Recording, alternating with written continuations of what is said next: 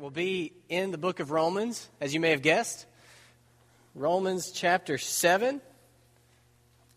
We're going to read the first 6 verses, and as you're flipping there to Romans chapter 7, and if you don't have a Bible, there should be one somewhere near you in the pew in front of you, so you can follow along.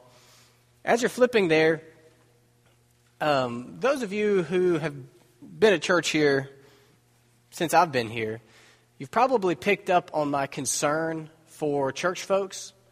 I have a concern for church folks who have grown up in church, that in the process of growing up from a young child up to adulthood, only knowing Sunday school and church and always knowing about Jesus and about the Bible, that many tend to grow up with fuzzy thinking about it and more of a warm feeling toward church than a clear conclusion about Jesus. I'm very concerned that many people in the Bible Belt will, in the end, be face-to-face with Jesus and realize that they never really knew Jesus. They never really had a clear commitment to Jesus, though they were very committed to church and really loved church. That just has become a deeper concern as I've been a minister. I was reminded of it this week at family camp. The folks who came up there, I did a poll one evening during the service, and all but one person had grown up in church there. And don't get me wrong, it's not a negative thing to grow up in church. It's a great thing. But there are some unique dangers to it. I think that our passage today will help us. I think it will give us some clearer thinking about what it means to be a Christian, maybe even as opposed to being a church person. So we're going to pray together for God's blessing, and we'll read it together, and we'll dive in. It's going to be a simple sermon, I think, just 3 points. And I'm going to do my best, Larry. Larry caught me on the way in and said, try to do a really good job for a change this morning. I know he's joking, but he didn't know I was going to tell you he said that. So we're going to pray, and I'm going to try to do my best job this morning. Let's pray. Father, thank you for your word, and I'm excited to get into it with your people this morning. I pray for your help. Help us to hear your voice, to understand. Help me to speak of it clearly. Some of these ideas about the law and us and Jesus can be confusing, but I know your Holy Spirit can make it plain to us, so I pray that you would do so. I want to confess publicly all of the sin and pride and selfish ambition that makes me want this sermon to go well. Lord, I pray that you would just eradicate that, and that this would just be a beautiful time of looking at you, listening to your voice, and that hearts would be changed. It's in Jesus' name we pray. Amen. Okay, if you're able, if you would stand as an expression of honor as we read God's word together. We read from Romans chapter 7, verses 1 through 6. That will not be on the PowerPoint today, so you can either listen to me and or follow along in your Bible. Romans chapter 7, beginning at verse 1. Paul writes, "Or do you not know, brothers, for I am speaking to those who know the law, that the law is binding on a person only as long as he lives? For a married woman is bound by law to her husband while he lives, but if her husband dies, she is released from the law of marriage. Accordingly, she will be called an adulteress if she lives with another man while her husband is alive. But if her husband dies, she is free from the law. And if she marries another man, she is not an adulteress. Likewise, my brothers, you also have died to the law through the body of Christ, so that you may belong to another, to him who has been raised from the dead, in order that we may bear fruit for God. For while we were living in the flesh, our sinful passions, aroused by the law, were at work in our members to bear fruit for death. But now we are released from the law, having died to that which held us captive, so that we serve in the new way of the Spirit, and not in the old way of the written code." Thank you for standing. You may be seated. This is another deep and rich passage, as all these passages in Romans have been. You could spend months digesting any one of these paragraphs that we've studied just in a 25, 30-minute sermon. One of the guys that I check my interpretation by, John Piper, he preached 4 sermons on this passage. And I'm sure 5 actually. I saw another one that he's preached. So we're going to leave a lot behind this morning. So don't think that I'm going to cover all of it. But what we will see in here, I really think will help us to think about our own lives, our own relationship with Jesus. Maybe we'll make clear a lot of the practical aspects of our lives. So my first point is simply that Christians used to belong to the law, but they now belong to Jesus. Christians used to belong to the law. Now they belong to Jesus. Now, when we say law, I want to make sure we're all on the same page. When you see law in the Bible, often it refers specifically to the Mosaic law, the law that Moses carried down the mountains with his stone tablets and his bathrobe. Usually it refers to that law, but it also encompasses all the do's and don'ts of Scripture. In Sunday school, we listed out all the do's and don'ts, all the rules from the Bible that we knew on the board. And I want you to be thinking about those right now, the do's and don'ts of Scripture. Some of the ones we came up with: don't worship idols, don't make a graven image or something that you're going to bow down and worship, like a golden calf. Hope none of you did that this morning. That idolatry rule, it's actually very broad. It stretches to worshiping anything above God. So don't worship idols. Don't murder was one of the ones we came up with. Don't commit adultery. Don't steal. We didn't come up with don't steal. That seems like an obvious one. Love people. Don't punch people in the face. That was one that they threw out. I teach the high school, middle school youth. So, the rules. That's what we mean by law. Now, if you remember when we started Romans, we talked a lot about who Paul was writing to. He was writing to a diverse group of Christians in the Roman church. And the big two groups were the Jewish Christians, who came from the background of having all the traditions and the heritage and the rules, the law, and the Gentile Christians who were new to the faith. They came from a pagan background. So they were just living blatantly sinful lifestyles before they knew Jesus and were changed. I think here he's turning his attention more to the Jewish Christians, which I think is good for us because I think we could probably relate mainly to the Jewish Christians. Because I know most of you did grow up in church. You've known the law. You've known the do's and don'ts. Go to church. Don't forsake the fellowshipping together. Don't get drunk. Those things. We know that stuff. So I think Paul is really talking to us this morning. So, the first point, we used to belong to the law, all the do's and don'ts and the rules. But a very real change takes place when you become a Christian. And there's a sense in which we don't belong to that stuff anymore. We belong to Jesus instead. You see this bear itself out in the life of Jesus. If you read the 4 biographies of him, Matthew, Mark, Luke, and John, you see that he had a really strange relationship with the law. He claimed people saw him as a teacher, and yet he was kind of reckless about the law. Because the Jews, they were very, very careful about the law. There's a rule: keep a Sabbath day holy. Set aside a Sabbath day that you rest, you don't work. This is one of the most broken commandments in our culture. A day that you just rest and you just bask in God and who He is. So they wouldn't do any work. Many of them wouldn't light a fire to cook their food. They wouldn't carry a load from here to there. They wouldn't do anything on the Sabbath. Then here comes Jesus, and He heals a man on the Sabbath. And all the religious people are shocked. What are you doing? There's a rule about that. You don't heal someone on the Sabbath. The Jews were very careful about who they hung around with. They didn't hang around with sinners, prostitutes, and tax collectors who were basically swindlers and distrusted. They didn't hang around those people, because those people were associated with sin, and they were trying to obey the rules. So they didn't want to hang around people who didn't obey the rules. And yet here comes Jesus. He's perfectly comfortable with those people. You wonder where Jesus is eating dinner, and it's very likely that evening he's eating dinner at some prostitute's house with all her friends and all the people that would come there. There's this recklessness about the rules. I mean, the Jews wouldn't even, I've told you before, the really religious ones wouldn't even look upon a female. So they would literally walk through the streets. If there was a woman walking, they wouldn't even look because they didn't want to fall into the sin of lusting after a woman. And yet Jesus hung out openly with women. Some of his best friends were women.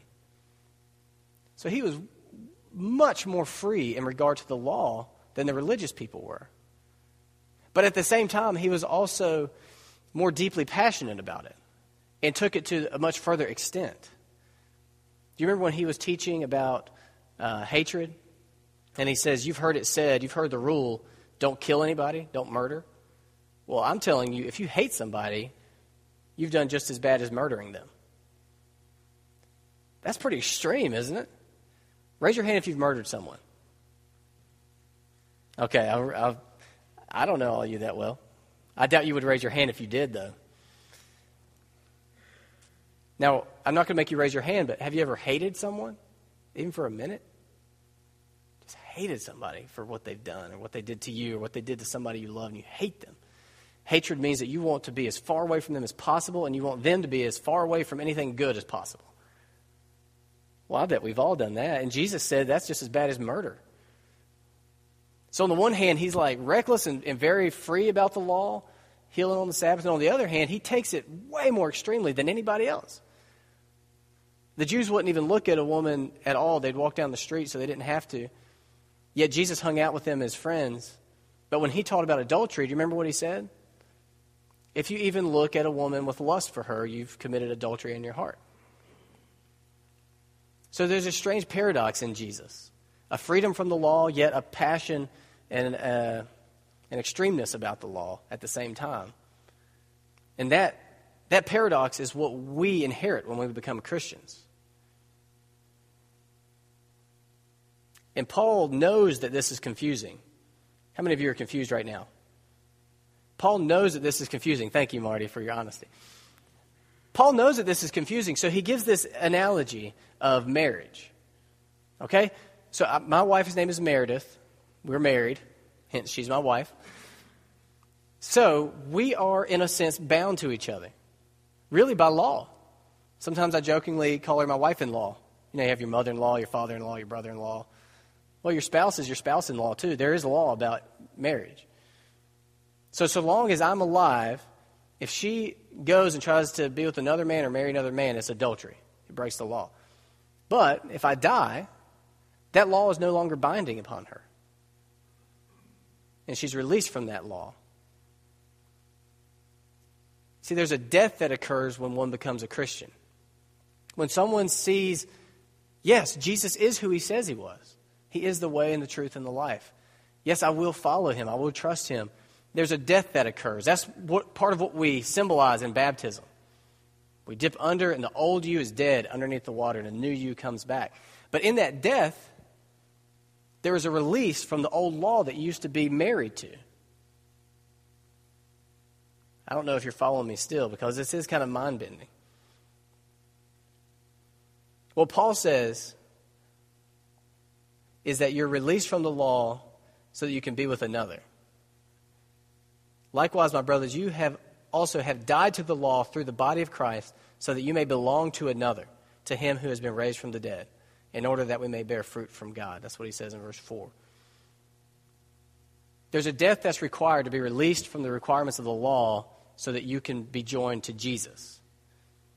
There's a transition that has to take place from law to Jesus. So that when you die, and you will, and the next thing you know, I believe, is going to be you'll be face to face with God. And if he was to ask you that famous evangelism question, why should I let you into heaven?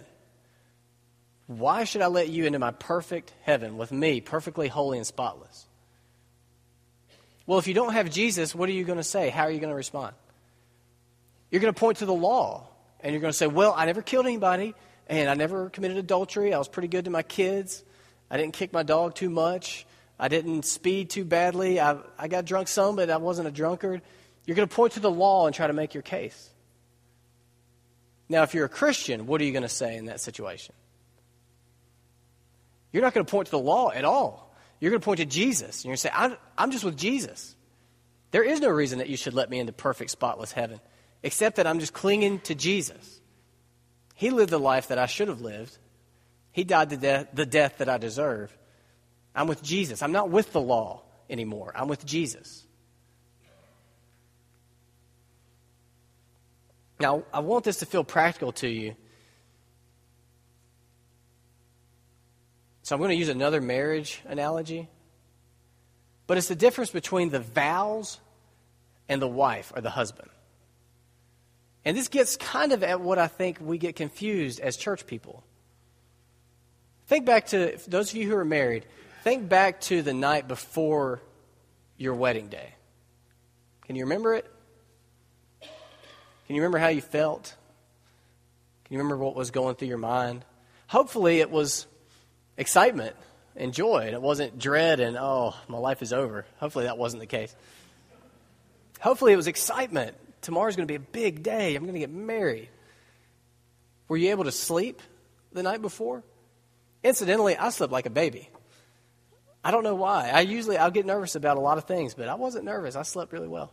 Meredith was up because of anticipation and excitement. So those of you who were excited before your wedding day, were you all worked up and all excited and unable to sleep because you're so excited about the vows?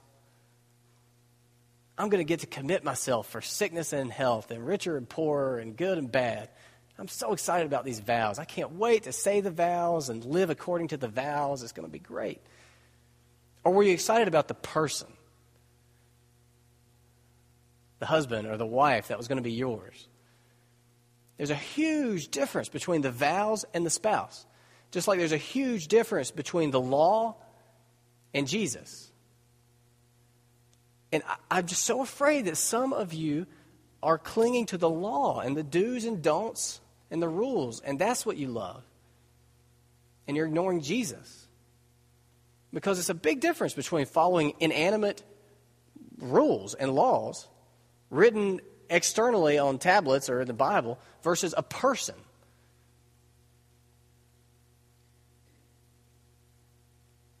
Now, I want you to be clear on it. We follow Jesus. We don't follow a moral system. Now, there is a moral system that comes, just like there are vows that come with being a wife or a husband. But mainly it's about the person.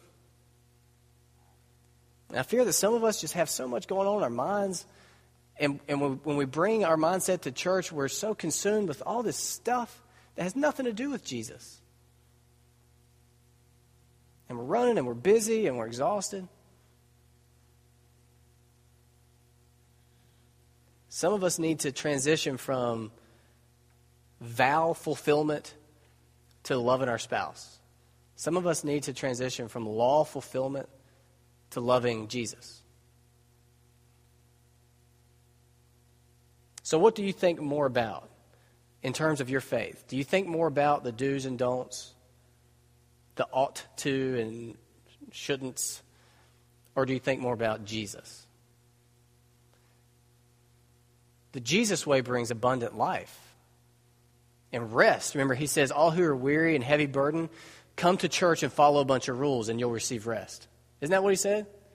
No, he said, all you who are weary and heavy burdened, come to me. I'll give you rest.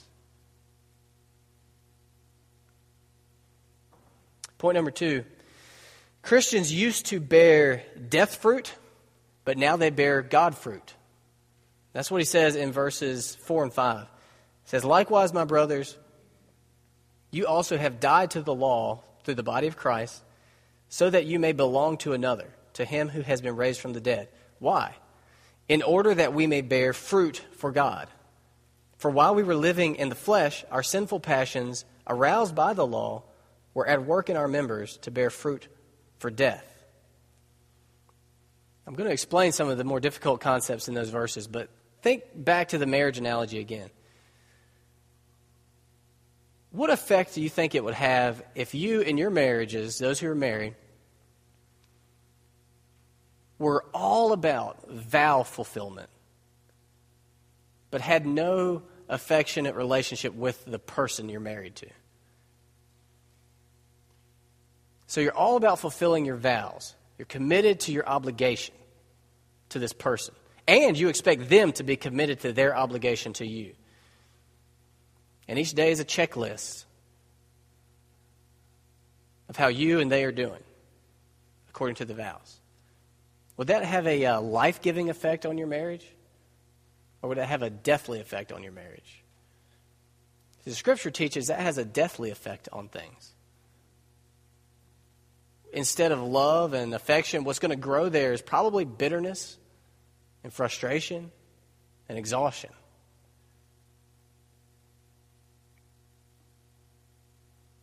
This is sort of what happened to the really religious Jewish people. You would think that the more religious we were and the better we were at the do's and don'ts, the more abundant our life would be and the more pleased God would be with us. But do you remember some of the things Jesus said to the really religious people, the Pharisees? Man, he had some harsh words for those people. I'm going to read some of them to you. It's in Matthew 23. Just don't even flip there. Just listen. He says in Matthew chapter 23, starting at verse 23, "Woe to you, scribes and Pharisees, hypocrites! For you tithe mint and dill and cumin and have neglected the weightier matters of law, justice and mercy and faithfulness." So they tithed even out of their spice rack. They were so careful about the law. Yet they missed the deeper issues. It says, "These you ought to have done without neglecting the others. You blind guides, straining out a gnat and swallowing a camel. Woe to you, scribes and Pharisees, hypocrites! For you clean the outside of the cup and the plate, but inside they're full of greed and self-indulgence. You blind Pharisee, first clean the inside of the cup and the plate, that the outside may also be clean. Woe to you, scribes and Pharisees, hypocrites! For you are like whitewashed tombs, which outwardly appear beautiful." Yeah, I'm looking out here. Everyone appears great this morning. Outwardly appear beautiful, but within are full of dead people's bones and all uncleanness.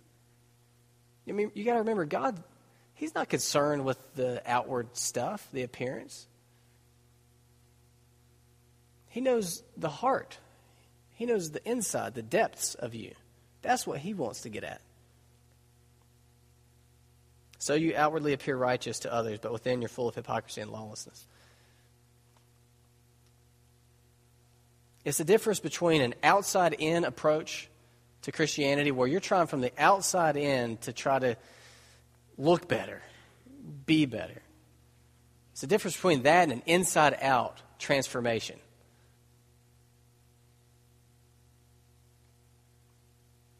So what's your fruit?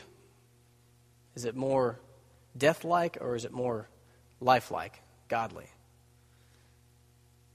Because what happens, if you're really trying to do the religious thing, the church thing, what happens, it either leads to despair or pride. Either you're really bad at it and you fail a lot. You lose your temper all the time. You can't stop this particular sin and you just despair. I just can't do it. A lot of people just leave. Or you're pretty good at it. You're pretty self-disciplined and you start to get pretty prideful about yourself, that you've got your act together pretty well. You're doing pretty good according to the law check sheet. But either way, that's death. That's not life.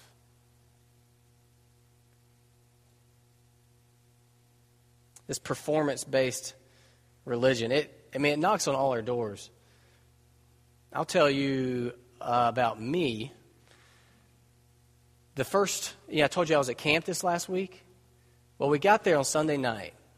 We had gone from church. Basically, we got ready after church, and we went to Will's baptism, which was awesome. Will got baptized Sunday.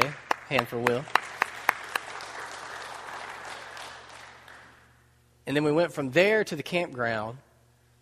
We unpacked in the rain to our second floor bedroom, which was probably about 317 degrees. It was so hot, and we were all wet and sweaty and nasty. And the kids, I have a 4-year-old and a 2-year-old, and they were very strung out. I mean, we had taken them through a lot that day. No nap, strange surroundings, and they were just not going to bed. They just weren't doing it. It was hot. I get, my patience runs thin when it's really hot. I'm very weak when it comes to that. If it's loud and hot, I tend to get very frazzled. So it's about 12:30, and no exaggeration at all, I was going to throw all of our possessions onto the blanket, fold it all up, throw it over my shoulder, take it out to the van in the rain, put my kids in there, and at 12:30 I was going to drive them straight back to Charlotte. And then the next morning I was just going to go back up. I was not being a good dad that night. I was not being a good Christian that night. I was not doing very well according to the law that night. And then the hard thing about being a preacher is that the next day I was supposed to go out and hobnob with people as the preacher. They called me the evangelist, the old school terminology. And I was going to preach that next night after just being a horrible person the night before, really. I mean, how can you get up here and put on your tie and look all shiny after, really sinning quite a bit? And I did struggle with it. I just didn't feel up to the task. But you do it by meditating on the gospel. The fact that it never had anything to do with how good you are. My privilege of being able to get up here and speak to you from the Bible has nothing to do with how sinless I am. I hope you all know that plainly. It has nothing to do with my merit based on my own righteousness. It's just because we have such a great Savior, such a great Jesus, that he actually transforms us from guilty people into innocent people by paying our penalty for us. And then he lets us participate in what he's doing in the world. It's crazy, crazy grace. I don't want any of you to be burdened by performance-based Christianity. I want you to live the free, full life that the gospel provides for us. And you find that in Jesus, not in a moral system and not in church. And I don't mean that church is bad or morality is bad. I just mean that that's not where salvation is found. That's not where a new life is found. It's found in Jesus, the person. So Christians used to belong to the law, but now they belong to Jesus. They used to bear death fruit, now they bear God fruit. And the last point, Christians used to serve by the code, by the law. Now they serve by the Spirit. That's what he says in the last verse there, verse 6. But now we are released from the law, having died to that which held us captive, so that we serve in a new way, in the new way of the Spirit, not in the old way of the written code. This is the difference between miraculous Christianity and human Christianity. There's a human Christianity that's basically all built upon what we're able to accomplish. With our marketing, with our programming, with our designing great services and church stuff, church life, we can accomplish some things. We can gather some people. Based on my human ability, sometimes I'm able to preach a pretty decent message that's entertaining. I get some laughs. I get some tears. On my human ability, sometimes I'm able to do okay. But nothing miraculous ever happens based on all that. But there is a Christianity that's all supernatural, all miraculous, that's powered by the Holy Spirit. You see, that's another real change that happens when you become a Christian. God pours his Holy Spirit into you. Gives you a new heart and a new spirit. And the law changes. It's not a demand upon you from the outside anymore. It's a desire from the inside. That's why Jesus never really got into these scuffles about the rules. He just took the conversation to the heart. Because if God changes your heart, the rules is going to follow. You're going to want that. You're going to want what's good. You're going to hate what's bad over time.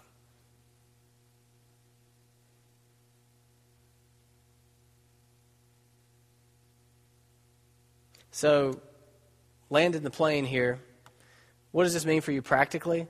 Romans is very theological. There's a lot of theology in what we've been talking about. That God saves us, releases us from the law, binds us to Jesus, gives us the Spirit. It's all very theological. But there are some practical implications of this. I'll just give you 3, and then I'll pray for us and we'll close. First off, I just want to exhort myself and you to go hard after Jesus. Yes, have your quiet time. But not because it's a rule, because there's Jesus in here. Go hard after Jesus. Experience that rest. Don't go so hard after tips and tactics, and do's and don'ts. Go hard after Jesus. I fear that some people don't even know what that means. Go hard after Jesus. I pray that you'll find out. Get in here. Pray for Jesus to reveal himself to you. Go hard after Jesus. And keep an eye on your fruit. If you start to see death fruit growing, you need to turn back to Jesus. If you're just sick and tired of all things church, you need to turn back to Jesus. You don't need to dig in deeper doing stuff. You need to turn back to Jesus. And then it'll become clear and it'll become desirous for you again. It'll become fresh and good. And lastly, this is a harder one, but really try not to act. That's what got the Pharisees in trouble. They knew, like we know, the morality and the do's and don'ts really well.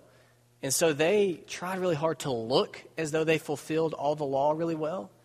When in reality they didn't, because none of us can. That's why Jesus called them hypocrites so much. We are a group of really messed up people, just because all people are really messed up. We're a bunch of sinners. So we don't need to act. We don't need to act as though we got this. You sin. You've sinned already today, I'm sure of it. And I have. I might be sinning right now. I don't know. So we don't need to act. We're in this thing together. We're all marching toward Jesus together. I think if we can get Jesus, so much of what we wrestle with as a church, I really think will work itself out.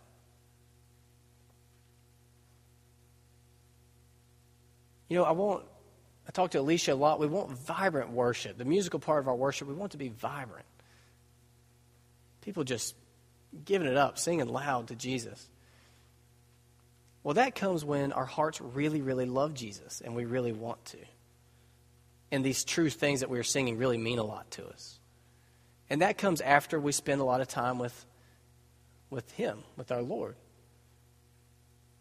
Just like your anniversary celebrations mean a lot more if you spent the year really loving each other. We could have a great service with, smoke machine, and I could come down on a zip line and land right here and tuck and roll and land behind this and just start preaching an amazing sermon. But all that, that's just ornamentation. The real foundation for it all is your individual walk with Jesus Christ and my individual walk with Jesus Christ. So I hope we're able to find that as people and as a church. And I see it happening in individuals and families. I see it. It's slow. It's like it starts to rumble beneath the surface. It's not something that's noticeable. But as I talk with people, I see it start to rumble, and people stop thinking so much about themselves, and they start thinking about their families more than they used to. They start to experience a freedom to love their spouse more than they used to, and they start to experience a taste for this more than they used to. And they're they're listening to sermons on their iPod. They never used to do that. And I'm hearing more stories about people telling coworkers about Jesus and praying with people, and they didn't used to. That's good, good, good stuff. That's what we want to see. So let's go to Jesus. Let's not go to church. Let's go to Jesus and become the church. Deal? All right, let's pray. Father, thank you for these people. Thank you for the grace of Jesus Christ that we're able to come here and be together and not just be crushed by you because of our sin, but instead to receive everything, to receive life and forgiveness and purpose and mission through Jesus Christ. May each of us in here see Him at a deeper level than we ever have before. May this be a week of godly fruit in our lives. In Jesus' name, amen.